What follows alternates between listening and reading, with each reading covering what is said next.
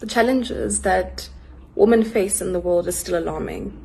And yes, the world has celebrated the ascension of women into powerful places, such as Kamala Harris in the vice presidency in the US, as well as Ngozi Okonjo-Iweala to lead the World Trade Organization. This is still a drop in the ocean. When I got the opportunity to write the cover story for Forbes Africa on the most powerful woman on the continent, I didn't want this to be just another celebratory list of power and influence from Forbes Africa. Yes, I wanted to celebrate the most powerful women in Africa's achievements in and out of the continent.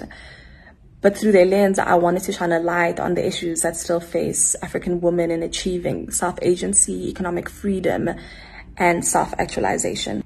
Through this feature, I wanted to inspire every little African girl to firstly see herself reflected in these women, and secondly, to believe that she too can achieve all her desires in any space, in any part of the world.